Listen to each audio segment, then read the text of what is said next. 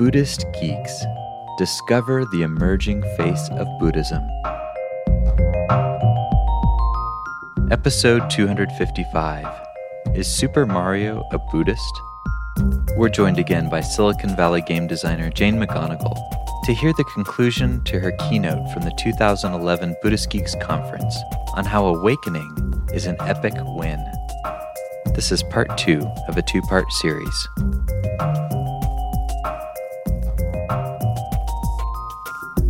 Buddhist Geeks is supported largely by the generosity of our listeners. If you like what we're doing, please consider making a one-time or monthly recurring donation by visiting BuddhistGeeks.com/donate.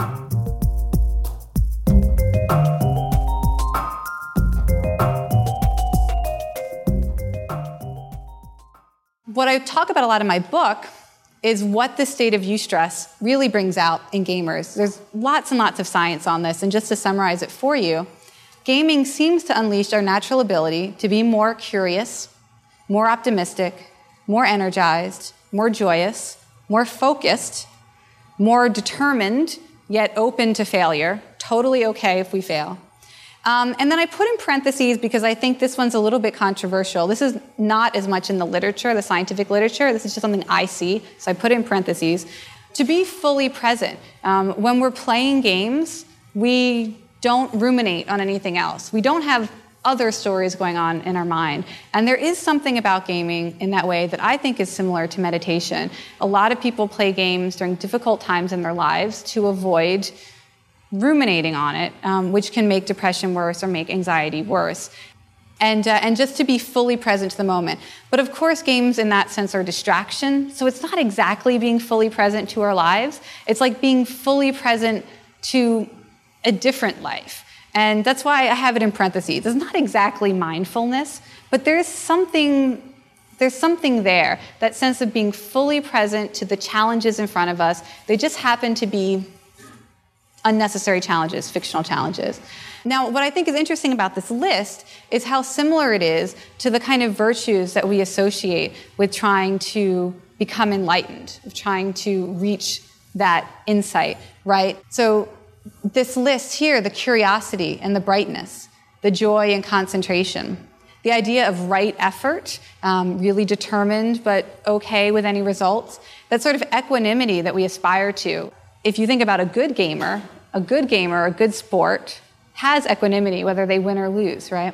And then, of course, mindfulness. And I think there's an interesting overlap between these techniques that are supposed to bring you to enlightenment and the techniques, the skills that gamers are actually developing. I don't know what this means. I'm just giving it to you as something interesting that I saw. Possibly it means that Super Mario is a Buddhist. Maybe. I don't know. Who wants to take a picture that's like, it's really awesome? You guys know you want to tweet it. I'll give you a moment before I go on. Okay, right. So maybe that's what we're really saying. I think that gamers and Buddhist practitioners are super empowered, hopeful individuals. They're people who have built and broadened themselves to be open to challenges, to be able to rise to the occasion and participate wholeheartedly in the world around them with all of those traits that we mentioned, the curiosity, the brightness, the determination. And the fact that young people today, if you were born after 1980, later after 1980 you were born, the more likely this is to be true, that these young people have accumulated 10,000 hours of practice at gaming by the age of 21. That's something interesting to think about. Imagine young people accumulating 10,000 hours of Buddhist practice by the age of 21. And it turns out that this kind of practice in gaming does make you better able to go out into the real world and tackle incredible challenges, to be a part of social engagement and social impact wholeheartedly in ways that we're just starting now to see with game design. I kind of sort of asked this question, what are we practicing for? What are these kids spending these 10,000 hours if gaming is a practice? What's the actual outcome? And of course, I don't know, I shouldn't say we all agree on this. I had an interesting conversation with practitioners of mindfulness meditation this past week who said that they felt that you practice meditation in order to be go out in the world and be more loving, and that to practice love everywhere you go. So here are a couple games where people are going out in the world and using their gamer virtues, their skills that might lead to awakening for real life good. This is a game called Fold It. It was created by researchers at the University of Washington who thought that gamers might like to help cure cancer in their spare time. And so these are biochemists who are working on something called protein folding, which looks at how different proteins in the human body fold into more or less stable configurations.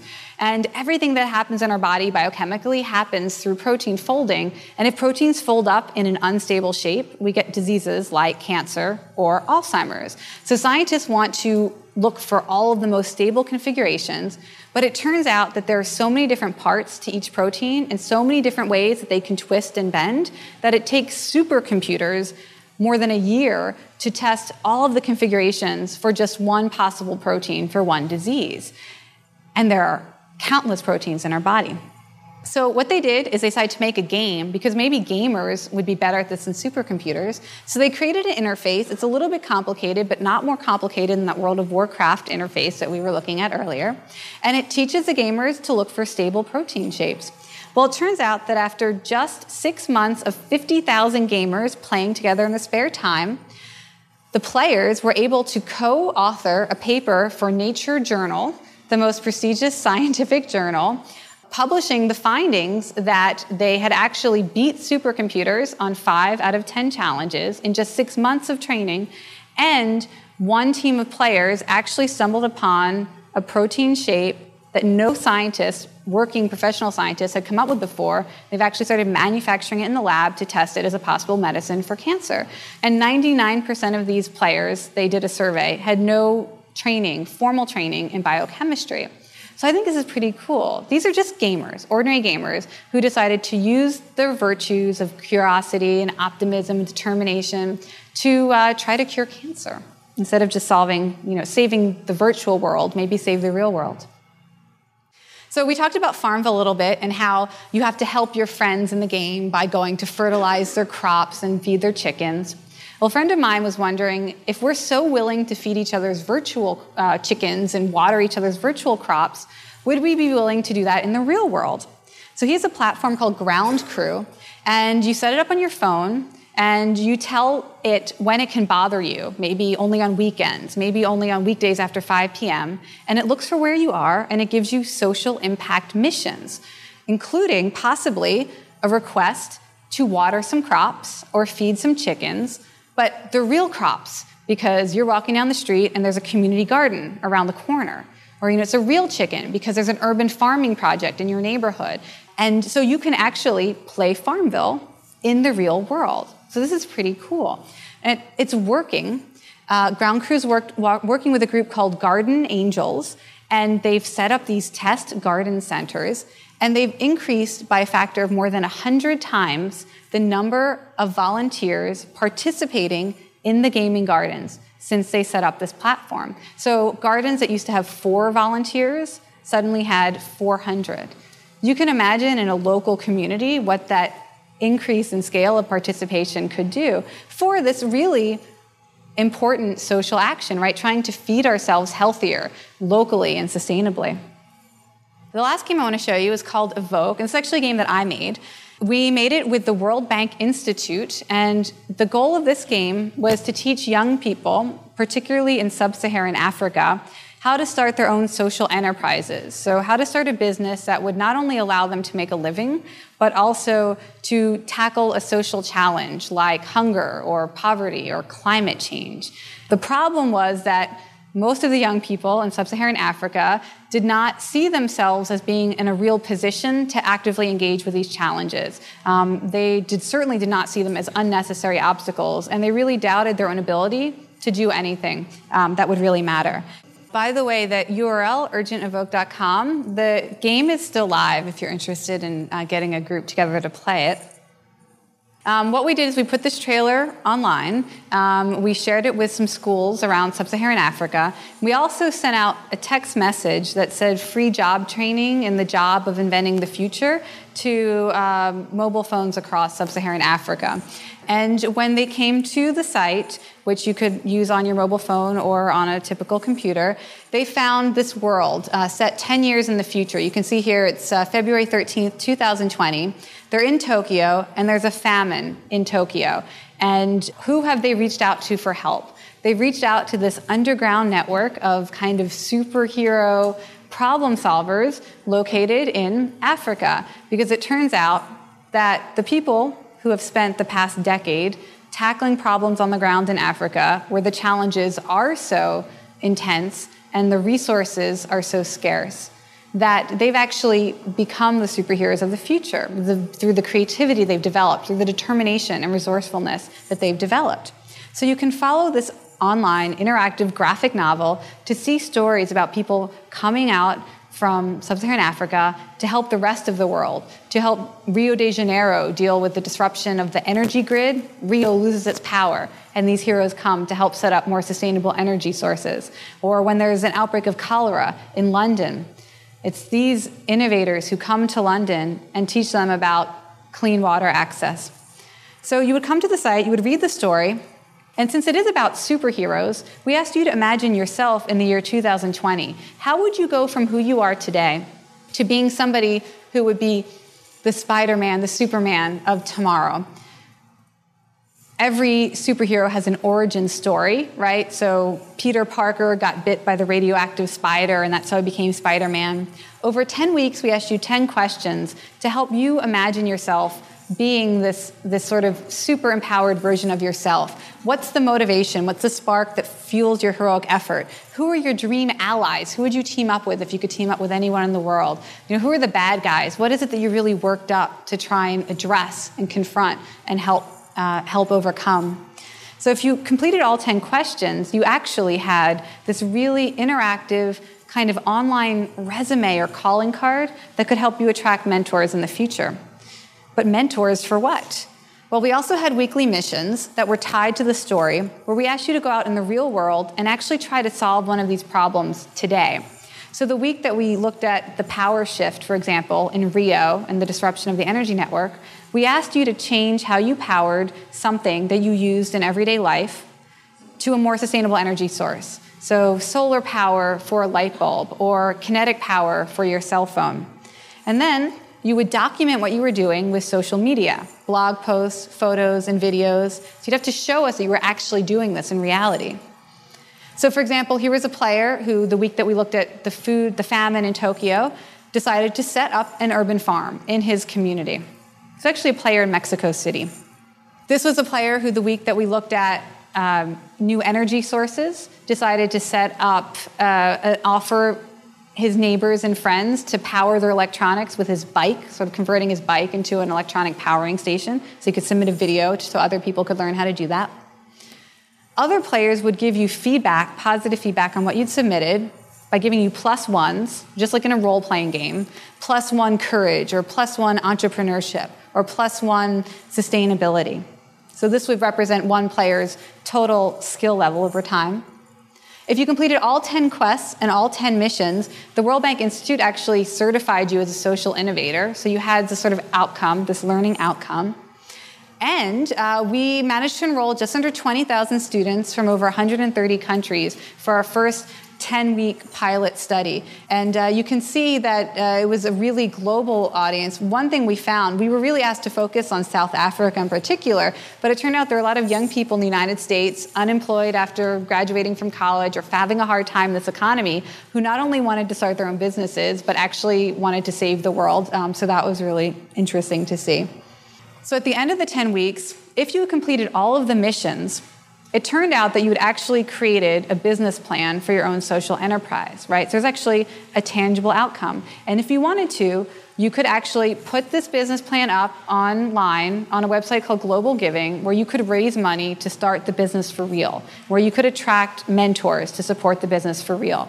So we had more than 50 teams actually go forward with this process and actually start real social enterprises in India, in Nigeria, Uganda, China, Jordan, even in the United States. Just to give you my favorite example, there's a group of gamers actually based in the United States who decided to work with players in Africa to start something called Libraries Across Africa. This is the kind of creative idea that you could only have, I think, from really opening yourself up in a game environment. They decided to make libraries more like McDonald's. So McDonald's has this great franchise system. I don't know how much you've traveled. McDonald's are everywhere. There's basically not one square mile on the planet without a McDonald's. So the gamers were like, how could we make libraries that ubiquitous and spread like McDonald's? So they decided to set up a franchise system for libraries. If you wanted to make a living in Africa, you could do it by setting up a library. And they would show you exactly physically how to set it up. They would help you get the books. They would encourage you to loan the books for free, obviously. To be in the franchise, you have to loan the books for free. But you could also make money by selling snacks at the library or by charging people cell phones. So they've actually raised enough money to start this program, put it into practice. They have their pilot libraries up and running, and they're studying this. And they're going. And, more than a year after the game, this is their job now, players of the game. So not bad for 10 weeks of playing a game. When I look at Evoke, I see the outcome is really what I'm trying to create in the world, which is wholehearted participation, really bringing all of ourselves optimistically, with curiosity, with a determination towards a goal that we want to help, we want to be there for others, but we're open to failure. We know that's a possibility, and so we'll try anyway. And I think that this is what games are doing. So let's see if we can answer some of these questions. Do Buddhists and game designers share goals? I think that we do. I do think that many game designers, particularly people working in the space where games and reality are blurring, are trying to end suffering, are trying to help people wake up and be the best versions of themselves, and then to bring those virtues and abilities to the world around them to help others. Do Buddhists and game designers share methods? I think they do. I think that we broaden our perspective to be more aware of others, to be aware of the world that we're a part of, and to build skills and abilities that allow us to be that best version of ourselves. Now, could Buddhists and game designers share practices? Well, I hope they will, and in fact, they already are. One more game to show you. This is actually the center that I spend the most time listening to podcasts from and reading books from and going to meditation sessions with. And they've made a game. They've just started a game. You can actually play this if you're interested to go online and see what a Buddhist game might be like. They've called it a Sangha-wide participation game. They're participating together to raise money for Africa. They're going to play it from June to October of this year. And their goal is to collectively earn 10,000 points. And people are pledging to support this effort. If you reach 10,000 points, I will pledge a penny for every point, or I'll pledge a dime for every point. And the way you earn points, you can do things like you can listen to the podcast, you can call into the radio show and talk about your meditation practice, you can make a donation, you can participate in a bridge walk to raise attention, you can even just tweet an idea for awareness practice. So that's how people are raising points, and I think it's just kind of a fun way to see a little bit of gaming brought into the Buddhist practice. The last thing I want to do is, I told you I have a lot of question marks around here. I don't have a lot of answers, but I do think that this could be an interesting conversation. So I thought in just the last couple of minutes, just to sort of, let's practice what it would be like to have Buddhists and geeks share more of our goals and our methods and our practices. In our family, I think Kelly would be a little bit more of the Buddhist, and I would be definitely way more of the geek. That's me dressed up like one of my favorite video game characters, in case you're wondering. Katamari Damacy, super awesome game. So Kelly, would you come up and join me? And we've been having a lot of interesting conversations in the last month or so leading up to this. So let's give them a little inside peek. By the way, we were thinking about this idea of in every generation there are conservers and adapters that Jack shared with us this morning, and Kelly turned to me and said, "That's what it is. I'm the conserver, and you're the adapter." She also said to me over lunch that we're identical twins, born 6 minutes apart. I'm younger, and she said, "That's what it is. It's a generation gap." We had the whole generation gap. Yeah. So why don't you share some of the things that you were challenging me with and raising as questions? Well, the first thing I wanted to say is that this is the first time I've gotten to hear Jane's ideas fully expressed, relating now that she's been outed as a Buddhist. And so for the first time, I was thinking about this question of awakening as an epic win. And I had to think back in my own practice. Has there been a time in my practice where I felt like I was putting in effort in something that I had little faith that I would succeed at? But because a trusted teacher told me, hey, do this practice, I think this is going to help. And it reminded me of some practices that I began maybe 10 years ago in order to improve some difficult relationships, and to think of these difficult relationships as benefactors, and to do gratitude practices for these people and these relationships. And I hope I wasn't one of them. You were not. I won't say if it's anyone we're related to, but but I found that it was very much like the process you described of epic wins, where a trusted teacher told me to do this. I did it. It was difficult. It was uncomfortable, but I had some faith. And the end result, after some sustained effort, really transformed the relationships in a way that did feel like an epic win. Like, this was not the way the relationship evolved was something I did not think was possible. That's cool. And so that is my only epic win, because even though we're supposed to have the same genes, she got both of the gaming genes. So I've never had any actual epic wins. Aww. So one of the things that we were talking about, and was inspired very much by Ethan's talk this morning, I'm fully on board with the idea that gaming can be a practice that supports a lot of really great qualities, positive qualities. But more often than that, I hear people interested in turning mind training into a game, and that games might actually replace the mind training practices that are more traditional, including those that I teach. And I was thinking about how the Dharma always goes along with the teacher and the Sangha. And when I look at games like this and some of the other games I've seen developed to support mind training, I see where the Sangha is. I see that there's a lot of social interaction. And so my first question to you is, where's the teacher in the games? Yeah, this is something I've been trying to think of a good answer to, because it's difficult. In some ways, I think that the game designer is like the teacher, in that they are sort of prescribing a practice. Mm-hmm. When you sit down in front of the game, you're going to do what the game designer has asked you to do. Mm-hmm. So there is that sense of leading the student/player through the activity.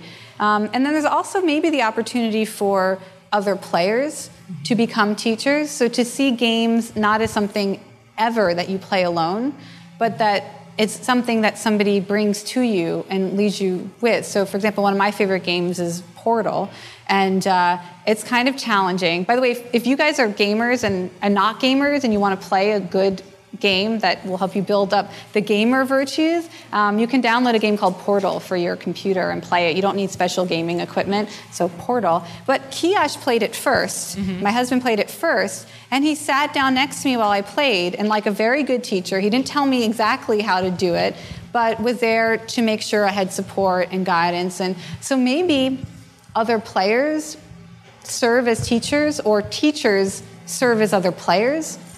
Maybe something like that. Yeah. So I'm glad that you said this idea of that gamers are never playing alone, because one of the things that we say is you shouldn't leave people alone with these practices. And those of you who have a practice have probably had some really important instrumental support from teachers, where when you hit certain difficulties in your practice, it is so important to be able to articulate out loud what is going on in your mind, what is going on in your life, and to get some sort of guidance on that, to receive that personal guidance. And it is true that on retreat or in teaching, sometimes when a Sangha comes together and shares what they're experiencing in their practice and in their life, sometimes in just hearing what other people are experiencing, even not mediated by the teacher, that there can be a lot of support for the practice. Yeah, and that's something that gamers do. Gamers are prolific members of discussion forums, where if you're stuck in a game, you go into the forum and people give you help. They create wikis to share their experiences and sort of build up collective knowledge about how to face these obstacles. So it would be interesting to think about how those practices might support. Could you support a Buddhist practice the way that gamers support each other in these games? Now, one of the things that I found intriguing that you suggested is that you could remove the teacher from a lot of settings and have some sort of technological platform that would serve the role of the teacher, and that you might have similar experiences or outcomes taking the human out of the student-teacher interaction. Right. Well, we were talking about a dance video game like Dance Central, where if you wanted to learn how to dance, I suggested that maybe you were too shy to go to a class, or you were too anxious to go to a class and be seen dancing in public, which we could imagine potential Buddhist practitioners don't want to be seen at a Buddhist, class yet, or they're too scared to go. But you play this dance game; it teaches you the moves, inspires you, encourages you to do it as a sort of introduction.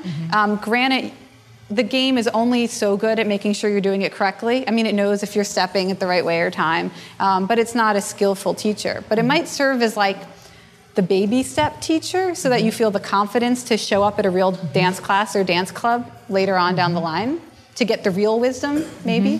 Yeah, because one of the things I was thinking about is how, when you are learning something from someone who is modeling that to you, and I think those of you who have had influential teachers in your life, my guess is that you had the sense that you learned a lot through kind of a direct transmission of seeing how these teachers are in relationship to you and in relationship to others. And that's true in a dance class, too. A lot of the ways that we learn new movements, new ways of being in our bodies, is that we see it modeled. And seeing it modeled in real life not only activates mirror neurons, it makes it then easier to replicate that behavior, that skill, but it also increases rapport and empathy and a sense of similarity with the person that we see modeling that. And although there's more research on that with physical movement, my guess is that it's true with the things that we are training ourselves in, whether it's compassion or attention or other virtues, that when we see that modeled in a human being and in relationship to us, it not only makes it easier for us to find that new way of being in the world, but that it gives us a sense of being like that thing that we aspire to, which would create the kind of confidence that you were referring to that we need for persevering in the face of challenges. Right. So here's a field of research that I don't think anybody's working on yet, but if they are, it will be at Stanford, which is, do avatars ever create mirror neurons? Yeah, that would be an open question. But what I hear you say that I think is an important sort of takeaway is that there needs to be a role for a teacher, a face-to-face teacher. And not just because I don't want to be put out of a job. No, but because the practice requires wisdom and it requires empathy, and being in person can really help. And I'm totally on board with that, because the kinds of games that I like to make involve physical location and co-presence and shared. Well, that was awesome. Thank you. Kelly, my sister, for being my awesome geeky counterpoint.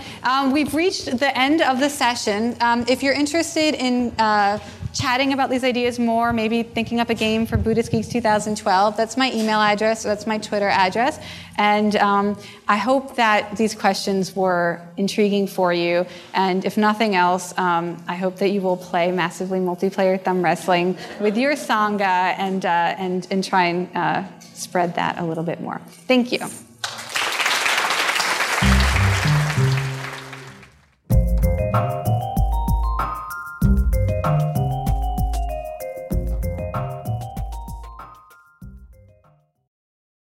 Join us for the 4th Annual Buddhist Geeks Conference, hosted in partnership with Mindful Cyborgs and Shambhala Sun from October 16th through the 19th in beautiful Boulder, Colorado.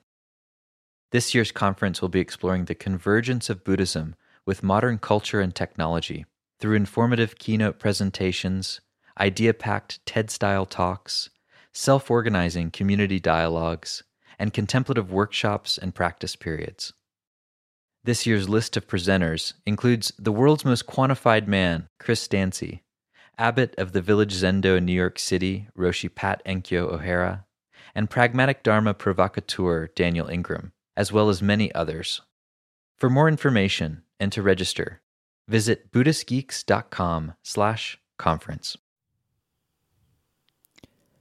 After nearly a year in private beta, the Buddhist Geeks Network is now open for any independent practitioners who want to engage in interdependent practice. You can find out more about the Buddhist Geeks Network by visiting buddhistgeeks.network. And if you'd like to join the community and join us in regular social meditation practice or other events that we host there in the network, all freely offered, you're very welcome to do so, again, by visiting buddhistgeeks.network. Love to see you there.